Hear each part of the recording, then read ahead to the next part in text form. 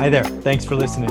This episode is sponsored by Matt, the Mortgage Guy, a California mortgage broker and real estate investor with your interest in mind. For good, honest advice and any of your residential financing needs, go ahead and shoot him a message at matt@themortgageguy.com or feel free to text him directly at 916-529-7600. Remember, when you're ready to apply, call Matt, the Mortgage Guy. And just so you know, for one rental at a time fans, he is waiving his $6.95 processing fee. Take care. Hey everyone, I have a returning guest and frankly, one of my most favorite people to speak with, Brian Adamson. How you doing, buddy? I'm doing good, Mike. Thanks for having me again, man. Oh, it is so much fun talking to you. You're just talking to you makes me feel better. I smile, right? You have a good head on your shoulders. You're fun to talk to. Great stories. I have a great time. So I just wanted to say that on record. Appreciate that. Everybody heard it. That's good. That's right. And you can make that your ringtone now. Exactly. Some crazy guy in California. Anyways, right. Yeah, what we're going to do today, Brian, is we're going to actually break down 3 of your Instagram posts. Okay. Right? Everybody should be following you on Instagram. So first off, what is your page? Because I think people really need to be following you. Sure. It's Brian_Adamson1. There you go. And folks, you gotta watch it. I get them all. I get lots of posts on real estate, as you would imagine, but there are so few that actually make me feel better. And Brian is one of those pages. So check him out, Brian_Adamson1. One of the posts that really got me, Brian, I think it came out last week. It might've been 10 days ago or so, was basically the idea that being broke is a behavior problem, not a money problem. And I'm like, dude, that is so on point, but people don't get it. So what did you mean by that post? Yeah, I think that's like the biggest misnomer, right, about money is most people think they don't have enough, right? But the truth of the matter is being broke is more of a behavioral problem. So I think ultimately it starts with not having a budget. That's probably the catalyst to it all, right? Because, money's called currency for a reason. It has to flow somewhere. And, like any other current, it travels through the least path of resistance. And so, if you're not directing the flow and telling it where to go, then it's going to choose the least path of resistance. And unfortunately for us, I believe that those least paths of resistance are typically those bad habits that we have that we just don't account for, right? So the drinking, the partying, the eating out, the hanging out, the retail therapy, all these things that we really don't account for because we look at them as our outlets, is typically where majority of the money flows outside of our bills and such, which sometimes for people, I think even comes secondary to whatever it is, the lifestyle that they've kind of established for themselves.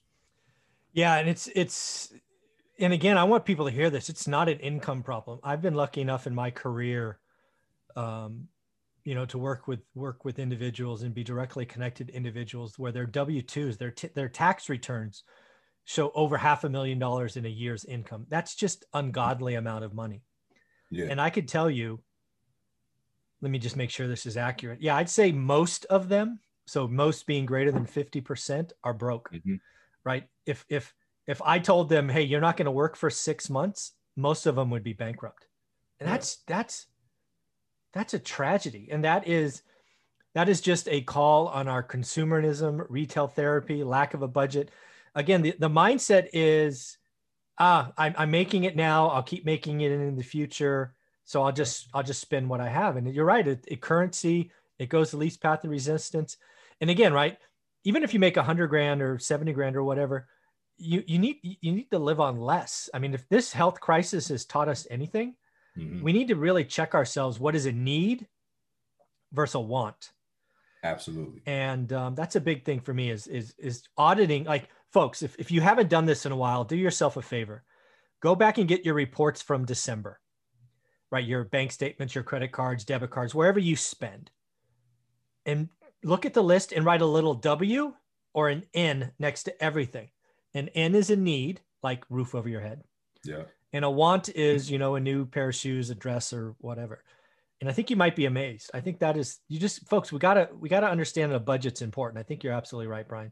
I agree. And just to piggyback off of that too, Mike, when people are doing the wants and needs, even the need being a roof over the head, what type of roof over your head, exactly. Right? You know, even the vehicle, what type of vehicle do you really need, right? As opposed to the vehicle that you want. And so I think that that's probably a chronic failure as well in society, is just people, you know, getting overextended and over leveraged based on converting these needs into wants, but then classifying them as needs. Oh, I totally agree. And the other real sad story, again, I'm talking to more and more people about just living below their means and budget and all of that, is, and again, I can look at my personal experience, right? The first time you go get a W-2 job, you make 40 grand. When you used to work in retail and you made 12 grand or whatever, you're like, oh my God. And what was the first thing I did, Brian? I went out and bought a $40,000 car.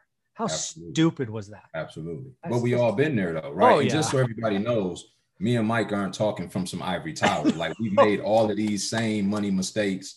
And so that's why we're here to have this conversation today, to shed light on our previous stupidity, as well as just trying to help and encourage others, right? So absolutely. Just for the record, you know what I mean? Yeah. I have the scars right back here to prove how stupid I was at 25. Yeah, no question.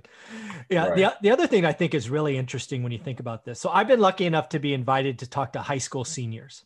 And here's a question I ask them. I just love your mindset on this. I ask them, how many of you, and again, they're seniors, right? So they don't know. I say, how many of you could live on $2,000 a month?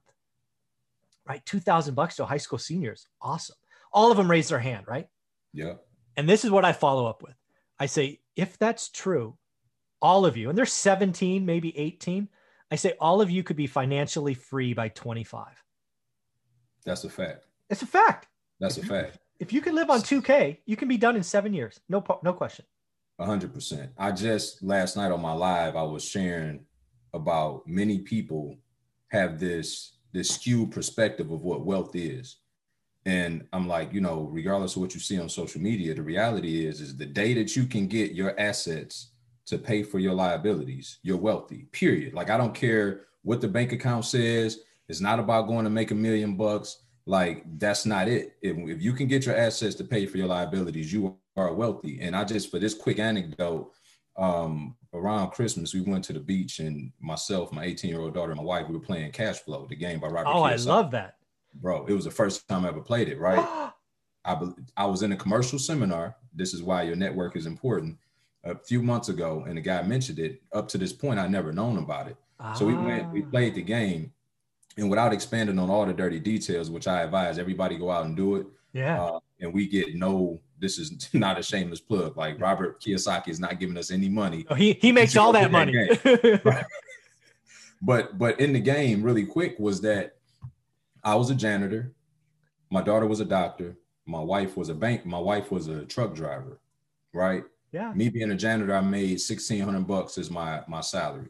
Yeah. I got out of the rat race before my daughter as a doctor and my wife as a truck driver. And the reason being was that my overhead was so low. Exactly. And so for me to go out and accumulate those assets was much easier for me to offset my liabilities and finally free myself from the rat race. And so I just use that as an example. And as you know, from playing the game, it's far from a game. It's real life scenarios in that game.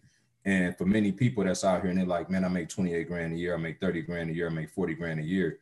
You're actually in a better space than somebody that makes six figures, because with six figures comes the additional credit that you really can't afford, but you think you can because they gave it to you. And it's a lot more room to be irresponsible. When you're in that $20,000, $30,000, $40,000 bracket, if you can get a hold of your lifestyle and make sure that your lifestyle is situated as such that it's conservative, then you can absolutely put that money to work for you. Go out and acquire 1 or 2 or 3 assets, depending on what market you're in, and retire yourself from the rat race. Yeah, I've played that game, lucky enough. I think I've had that game 5 years, maybe 7 years, a long time. It was a Christmas gift years ago. And I think I've played it 200 times. And at this point, I can tell you the winner of the game is decided by which career you have. Because I would have guessed you got out of the rat race first. Right. Again, the lawyer and the doctor in that game, you want to really have a total mind meld? Mm-hmm. I would tell you to go play the game again and have all 3 people be the lawyer. I've done that a dozen times where we're all the same person. It's an entirely different game. Like when one of you is a janitor and one of you is a lawyer, the game's over in like 45 minutes. Yeah. But if you're all lawyers, I mean, I've had games take hours. Yeah. Because that monthly nut is so high, and then you land on that damn give me a kid and it jumps up again, right? I mean, Jesus Christ. Exactly. It's like, I can't win. I'm getting buried. But yeah, if you ever really wanted to have a total, like, if you really, again, it's fun. You could do it once while everybody's a janitor. I bet you'll be done in 20 minutes. Yeah, and then do it once you're all attorneys. It'll be north of an hour is my guess. Yeah, it's pretty crazy. But it's just it's so mind blowing, man. Like it is, and it was. I was so encouraged because my 18-year-old, and thankfully she was the doctor, right? And she's actually in school right now in her undergrad, in health science, and so she was able to see how difficult it was. It took her hours. Like they started the game back over the next day so she could complete it because she was so committed to the cause. She ended up acquiring like 14 assets to finally get out of that rat race. But I told her, I said, in real life, that would have taken her probably 7 to 10 years of going through that cycle. You know what I mean? And staying diligent, you know, as you know, you lose your job, et cetera, all the nuances of the game. But no, it's really eye-opening, I think, for anybody who everybody should just play it at least once. That would be my encouragement. Mr. Beck's $60 or $80 on Amazon that you would ever spend to give you a real life understanding of how assets work and how investing works. Yeah, total thumbs up. Get nothing for it. That cash flow game. And again, I don't know. Did you play the one where you were taking out a pencil and eraser and you were doing all the math yourself? Yeah. That's, if you ever want to really get a feel for how income statements and balance sheets play together, it's pretty powerful. So, oh, absolutely. Again, we're talking with Bryan Adamson, and the first Instagram post we're talking about is being broke is a behavior problem. Any closing thoughts, Bryan?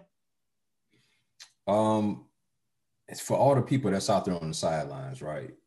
Do yourself a favor. And because many people, I think, hate their jobs because they don't see the benefit from it. Your lifestyle has crept so much that you go to work and you hate your job, not because you necessarily really hate your job. You hate your job because you don't see the benefit of it, because when the money comes in, all you're doing is paying bills. Yeah. And so, you know, do yourself a favor and really take a look at your lifestyle. You know, don't pay attention to social media as much in terms of what you think you're supposed to have. And also you got to look at your social environments because that has a lot of influence on what you think you're supposed to have as well. And what you're supposed to have is freedom. And so if whatever your lifestyle is, if it don't breed that, then you need to take a look at it and then just make some changes. Like literally you can start today. It's not this big, like, you know,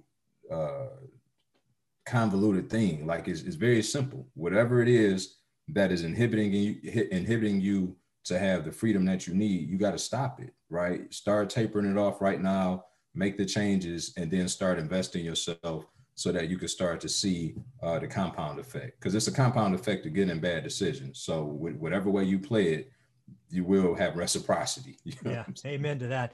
So Bryan, anywhere else people should follow you other than your Instagram page? Instagram would be a great place. You can always go to bbreducationgroup.com. You know, that's where I help people with real estate investing. And you can also go to www.iflip.university. That's where we got a ton of on-demand education as well. Very cool, Bryan. Well, thank you very much. This is episode 1 of 3. Thanks, man. Thank you.